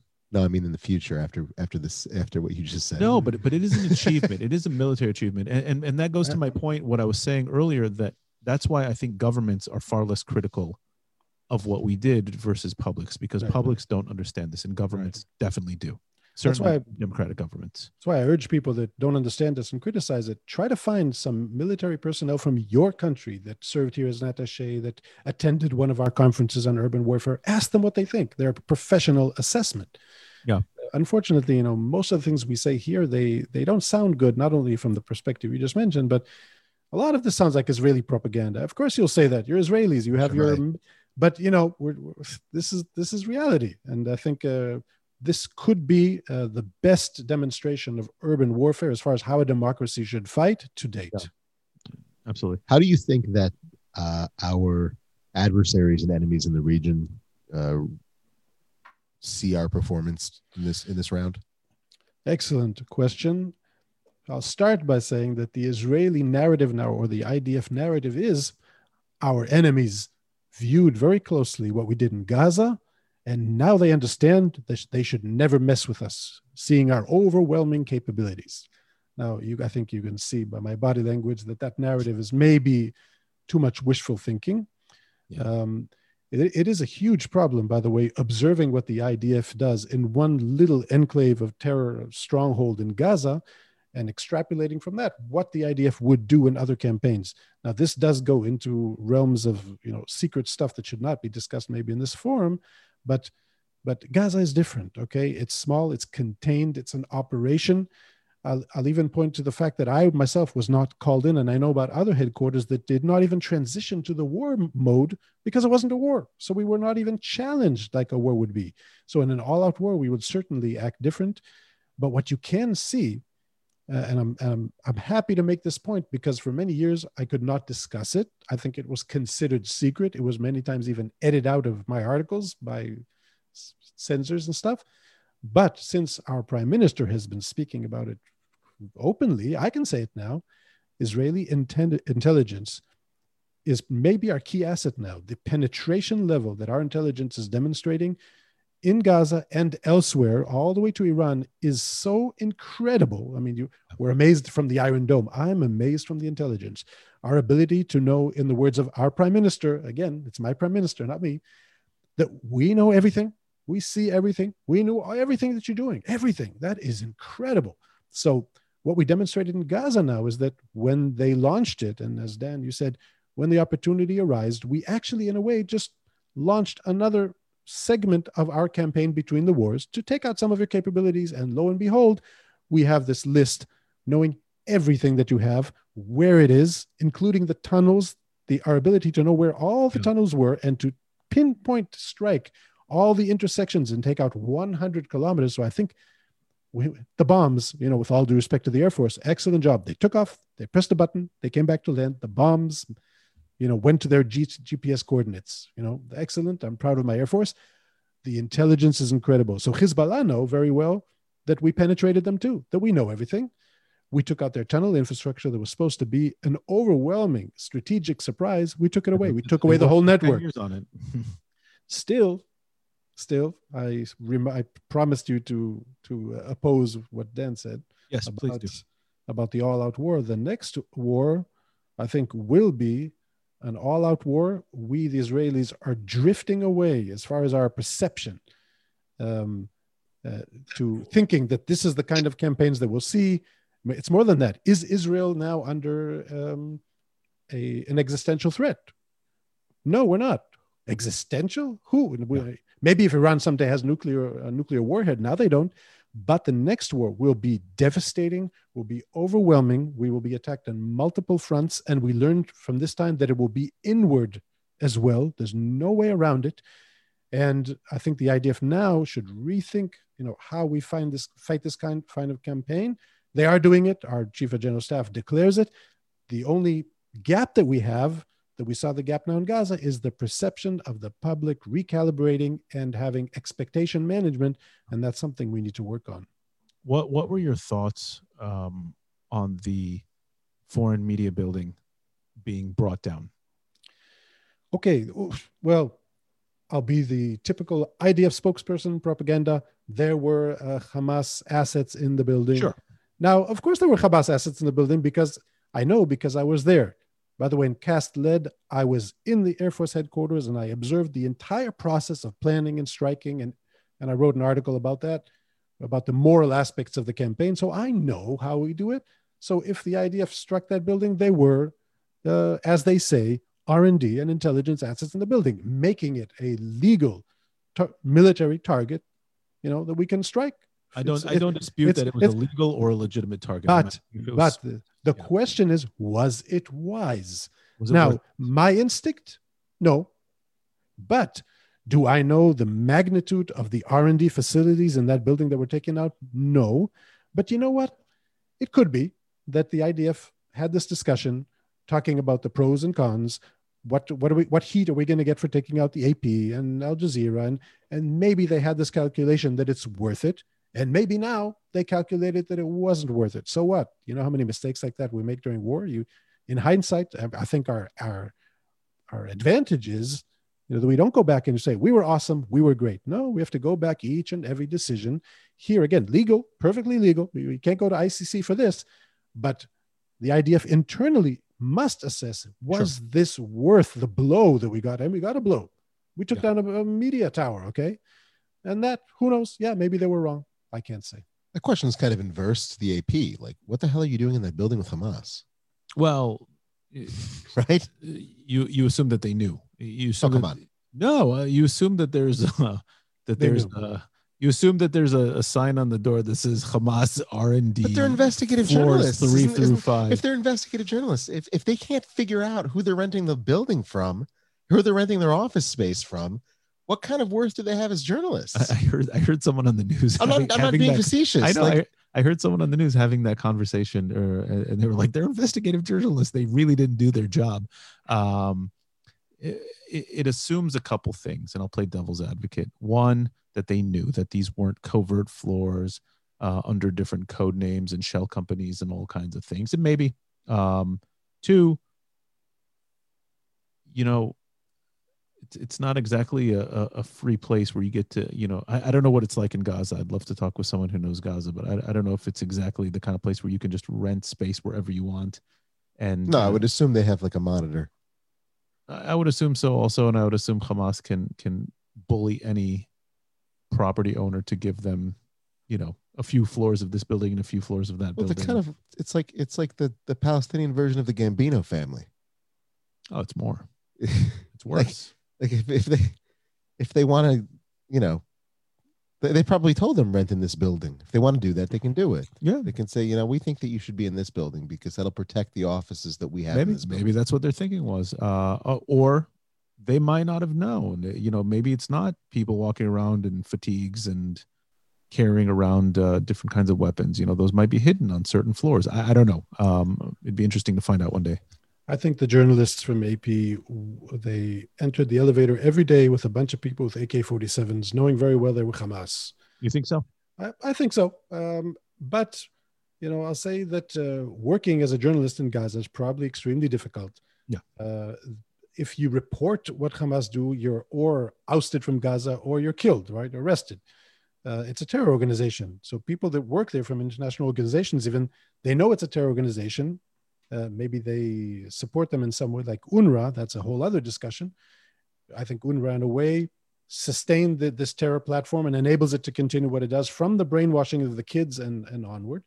But but I can't give a bottom line about AP. Journalists for me, they're out of the question, and it's not even relevant to the question of attacking the building. But all we need to know is that when you see a report coming out of Gaza, you know what it is. It's someone with a gun to his head, reporting what the terrorists allowed him to report. That's it. Yeah. The question should be, maybe the international community, the West or whatever, should journalists actually walk into a place like that, because immediately it takes away their objectivity. These Sure. are, professional questions. Yeah. I've heard they interviewed, I think it was here, I think they interviewed a Westerner who had spent years as a reporter in Gaza for AP. And one of the things, if I recall correctly, was that because it's so dangerous, because it's, foreigners aren't going there, they're basically just hiring locals on the ground, Gazans, to basically contract report for all of these outlets. But one of the counterclaims was made that this might have been a mistake, is because if there was one foreign news outlet that maybe had the backing to stand up to Hamas a little bit, it might have been AP. And Again, guys with AK-47s in the elevator. Well, that's the question. That's the question. And then you ask, why was AP there? Either they're doing their job or they shouldn't be there. Where do we go from here? Yeah. The $1 million question. Is it, we talked about turning Gaza into a state, or treating it more like a state and giving it ports and giving it all these things. Does that mean then you move? I think you have to move in one of two directions here. And one of those two directions, and I'm sure there's a third direction that I'm just not thinking of. Either, you take Bibi's divide and conquer approach and you say they're just two entities. They're separated geographically. They're separated at this point politically. And Gaza, as small as it is, could be somewhat viable. Like, there are plenty of very small states. It has access to the sea. I don't think it has any resources, but it has access to the sea. Do you approach it as two separate entities and say, this is going to be Gaza land and that's going to be West Bank land, and it's a different strategy because we have no claims over Gaza and plenty of Israelis have territorial claims over the West Bank? Or is the answer to try somehow to bring the Palestinian Authority back into Gaza, which is the things that are coming out of this current government? What are you hearing on that? What are you thinking on that divide? I think the first move has to be demilitarization of Gaza. The last time we dealt with this was Tzuk Eitan. See, it doesn't translate. Protective edge. What did we call protective edge? Right? Protective edge. Yeah, it's not a direct translation. And back then there were people that were talking about it, and members of Knesset, issued these pamphlets about it, but nothing really done strongly in the international arena. And I think here, by the way, the phase we're at right now, I think, is that the Egyptian broker or mediator, I think they're now working out the deals. I think it was first ceasefire now, then we'll talk. I think now they're going back and forth and discussing the details. Anyway, most of these are a joke because a lot of it is just like PR stunts by Hamas. What are their claims, for instance? Jerusalem this, ridiculous claims that can't be met. Right. But let's say they do broker something. I think we have to start pushing from the Egyptians onward to the UN and international organizations and any entity that aims to assist Gaza to have it all dependent on demilitarization. That's, I think, the key term we should be using, and saying it very strongly. Like I said before, you're stupid if you continue promoting this terror enclave if it doesn't go to demilitarization. It does not make sense. Of course, the question, how is that done? For instance, some kind of international force. We have a lot of those in the Middle East, and we sometimes Israelis, we don't understand the importance when they're established, and then we fall in love with them, and lo and behold, 40 years later, they're still there. I think there could be some kind of international mechanism that goes to this idea of demilitarization, of strict monitoring of the rehabilitation, have all the rehabilitation only done not through money, not through suitcases of millions of dollars, but through construction projects that are directly designated. And I think if we continue in this direction, you can't deal right now with a PA taking over. No, they don't But have. I think the Israeli government needs to do what they never do, which is sit down and really define a long-term strategy of Gaza, and whatever it was is to be rethought, is to be recalibrated. I think that there was like a breaking point. We discussed some of it today, the patience of the Israeli public. It's going to be some patience of the international community. It's going to be our other moderate partners and allies in the region. I think everyone feels like, this time it has to be different. We can't allow it to be just one more round. But as far as like, what is the long-term strategy?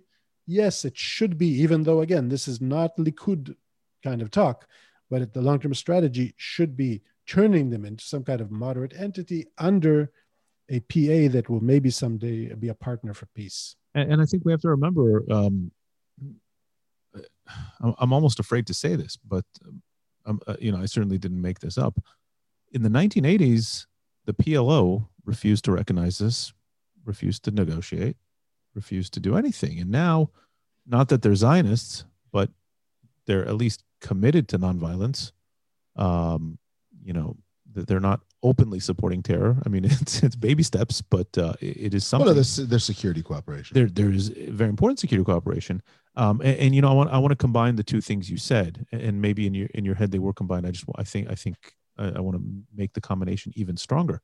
I think what we should do is state very clearly rehabilitation under this international mechanism that you talk about in exchange for demilitarization. I mean, it needs to be one package, and I think that is something that a lot of the region could get behind. Certainly, the international community could get behind, and it doesn't yet touch on the issue of the West Bank, the PA, or Israeli Arabs. Things we're not going to get into tonight. We'll have I think we should have a couple follow-up episodes on each of those aspects. There's a lot to talk about. There's a lot to unpack there. You wanted to challenge me on the issue of all-out war. Oh no, I think I already started. I think the next war will go back. I'm not going to say tanks versus tanks, but definitely I think it will be back to what we like, the Yom Kippur War. Between who and who? Between Israel and all the threats around us, which means we are not right now at war with Iran, really, but it's this kind of war that it's the campaign between the wars is just, stinging here and there. They do it all by proxy, which is very convenient and easy for them. Sure. But I think the next war that's going to be the first, we had the first and second Lebanon war. This will be the first northern war. It will be missile attacks from Iran, attacks by Hezbollah, and using also the Golan Heights as another front. So think multiple fronts. We'll have Hamas attack from the south. And unfortunately, I'm sorry to say, because of my dear friends, the Arab Israelis, but there will be elements in the Arab community that will uprise. So there are main routes in Israel that will be closed. Again, we'll see mixed cities. So this will be a multiple front challenge that will overwhelm us. Now, it's not going to beat us, okay? It's not an existential threat. But for instance, we will have thousands of rockets raining down on us daily, not 4,000 in a week, daily, from multiple arenas. And with all our array of defense systems, we won't be able to shoot them down. We're going to have multiple impact zones, hundreds of casualties. Our police will be overwhelmed. So we, on an individual basis almost, have to prepare for this scenario. It's almost each man for himself on the home front.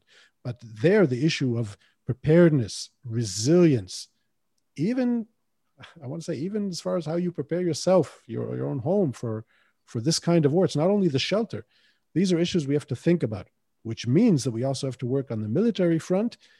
And again, remember, this will not be like Gaza. It's not going to be hundreds of planes throwing bombs. The Chief of General Staff Lieutenant General Aviv Kochavi, has been talking a lot about this multi-dimensional war. He's also been talking a lot about victory, which is why, by the way, the Israeli public are saddened to see that this concept of victory was not implemented in Gaza. Where's the victory that Kochavi promised? Mm-hmm. The next campaign, we will see more of these elements that he's been speaking about, of this multidimensional war, using assets that we've never seen, okay, and multiple fronts, using a lot of cyber warfare, etc., basing on our pinpoint intelligence that, again, where I think we're going to surprise and amaze everybody with what we know and what we can do. But it's going to be extremely challenging, much worse than what I think most of us right now imagine. Got odds for when that's going to take place? I can book my tickets out now. The positive thing here is that it's not in their interest right now to do it. I think Hamas, of course, will not have an interest to do it. Hezbollah are deterred and have no interest. The big question will be Iran, since they're playing with all these puppets, these right. Forward operating bases and all these proxies, when someday, and I don't know what the scenario will be, that they will have some kind of pressure or heat on them, they will turn on some kind of afterburner. They will maybe ignite something on the border with Hezbollah. And knowing Israeli mentality, you see that we always respond. Something happens, we respond. Notice that our enemies, when something happens, what do? They wait. They do nothing, and they say, we will retaliate if and when we decide it's appropriate. Right. At a place and time of our determination. Yes. And by the way, they always tell the truth, and they usually do what they say. Yep. So we are not like that, which means that the next thing that will be triggered on the border, it could be even a mistake or some kind of rogue Palestinian entity that fires some rockets and they hit a kibbutz, and then we retaliate, and then we're into an all-out war. That could happen tomorrow. I hope it doesn't. I didn't intend to scare anybody, but we have to be prepared with this. And how does that conflict end? You said it was not an existential crisis, yet it seems as close to one, at least that I can think about in my lifetime. Absolutely not. After seeing what we did in 1948 and 67 and 73, I think maybe we were close to feeling an existential threat. We thought we will be overrun. Here, there's absolutely no question that we have full spectrum dominance. Again, my concern is more the resilience. Israelis, by the way, make this typical mistake of thinking that national security means the army, the attack capabilities. Absolutely not. The most critical component of national security is the resilience of the people. If you lose that, what do you have? So I think that component, of course, is going to suffer a lot, because the home front will be a front with all these impact zones from rockets coming in. But from what I know and from what I can only guess, I think that our full spectrum dominance, from the intel to cyber to kinetic capabilities, will enable us to thwart many of these attacks, to sustain damage, but also inflict huge damage that I think, just like we did in Gaza, maybe on a small scale, it won't start easy. Lebanon won't start easy. I think after 48 hours, Lebanon will say, please end this madness. In Israel, we have this term called Balabait Ishtageh, which means the landlord has gone crazy, has gone mad. So I think we Israelis, in a way, have this kind of strategy of, don't mess with us, because it's like, again, poking the bear. This bear is going to go crazy. So that could be part of it. Starting strong in Israel's strategy has always been to try to shorten campaigns. They've been lengthening in recent years. Again, there will be an aim to shorten it as much as possible, which short and intense. Short, intense. Even victory, even though, again, the term victory is not relevant anymore. I'm not even sure why our Chief of General Staff uses it, but because even the concept or the perception of victory is very challenging, because the other side will always say they won. Egypt still celebrate their huge victory in 73, remember? Yeah, I've been to the museum. They got back Sinai, didn't they? Yeah, okay. That's why that was the point of their campaign. Again, it depends what scope you're talking about. Like you say, Hamas achieved what they wanted to achieve now, right? Absolutely. They're back on front stage. Who cares how many babies died for them? Let me ask you, because I know that many of our listeners are probably thinking of this. It's in that kind of a conflict, what do you think the role is of our allies, primarily the United States?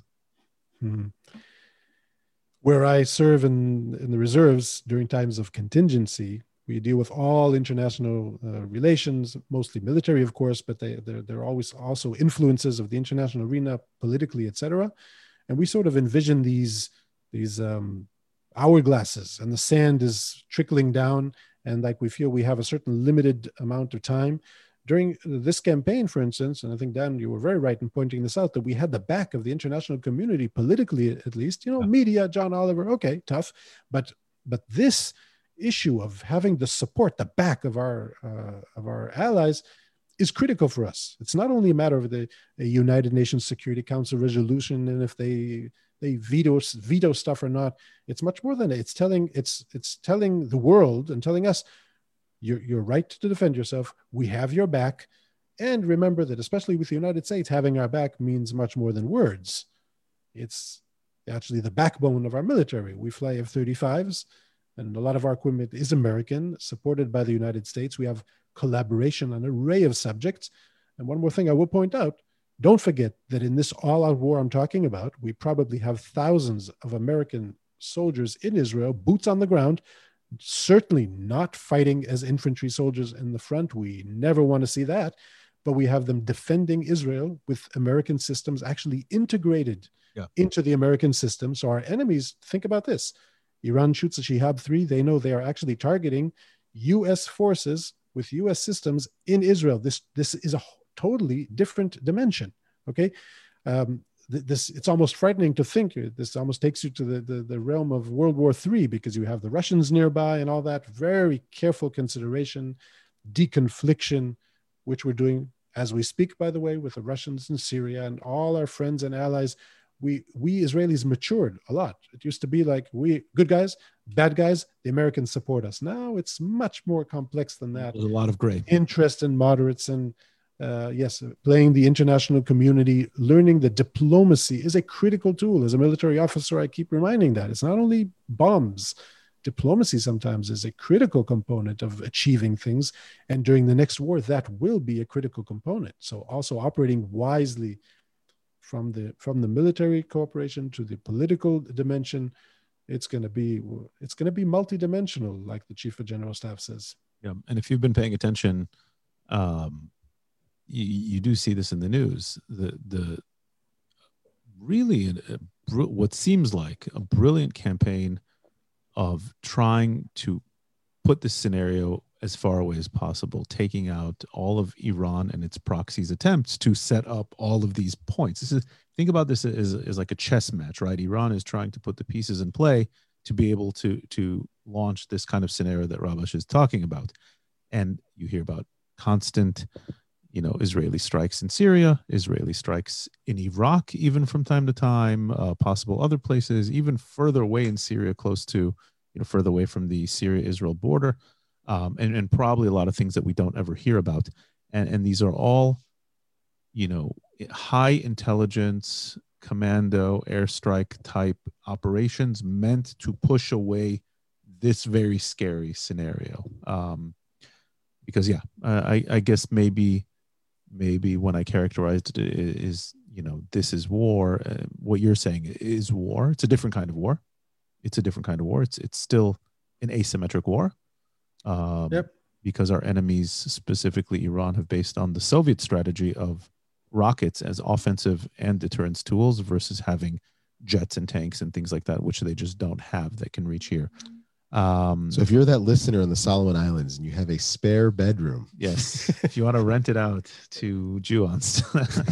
and by the way, Dan, we didn't even mention maritime threats that are going to be extremely challenging, and commando raids inside of Israel, and just think war. That's what it's going to be.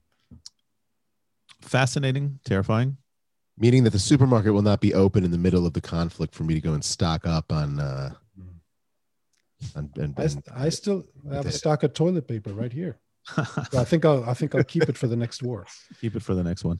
On a lighter note, you still doing musical productions? Unfortunately, not recently.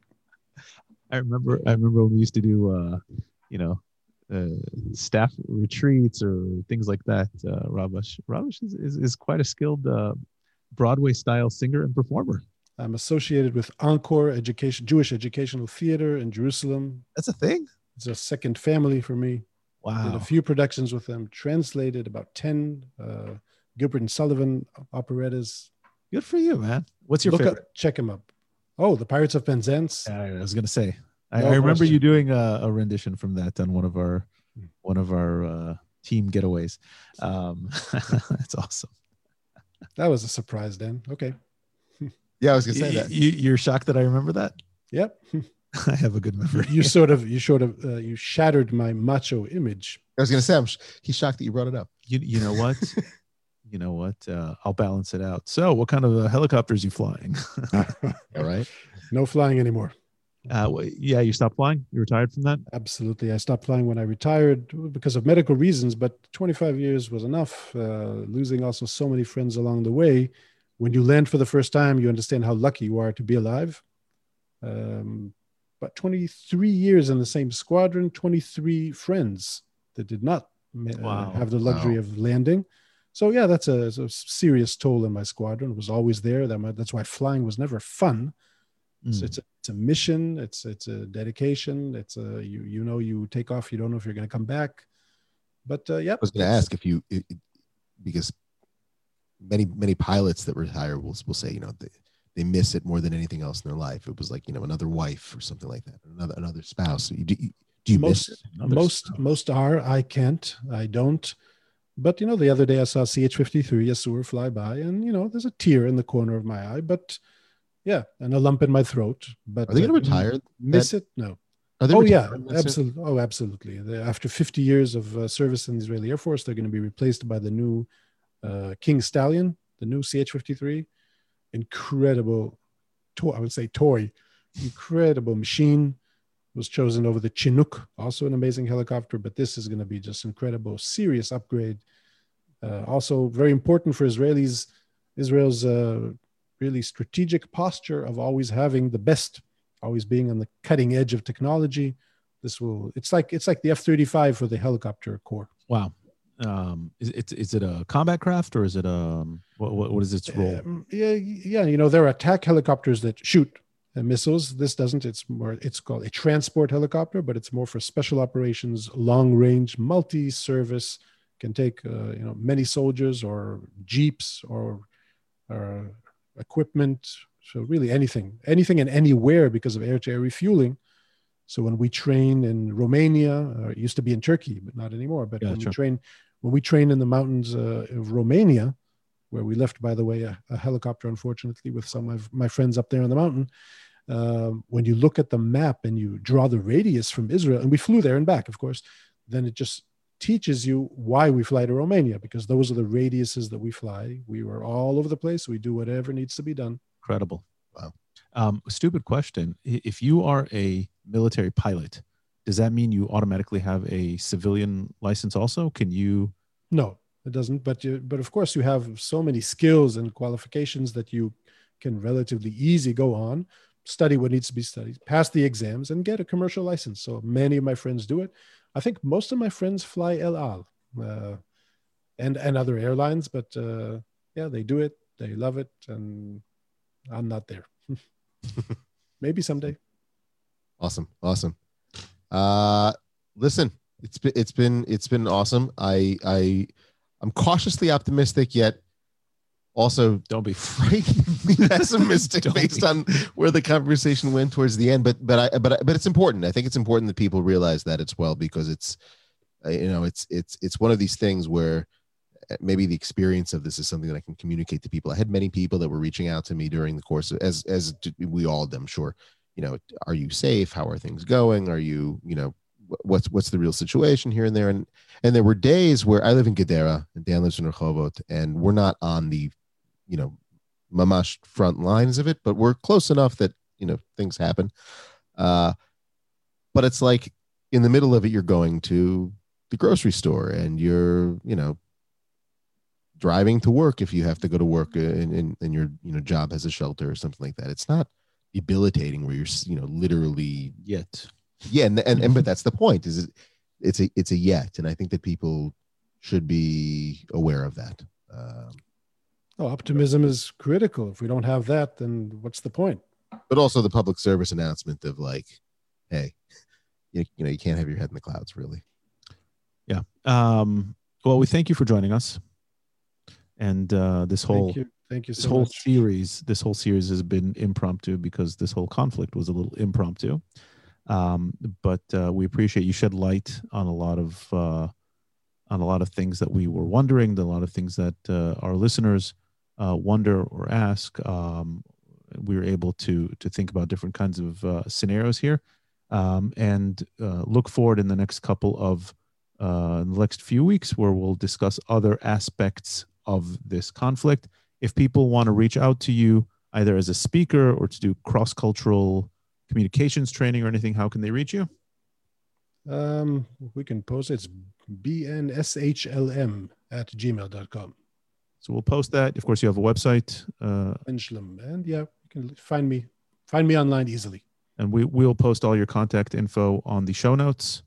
And we thank you, Reuven Ben Shalom Rabash, for joining us. And to all of our listeners, we will see you here next time on Juonst. Thanks so much.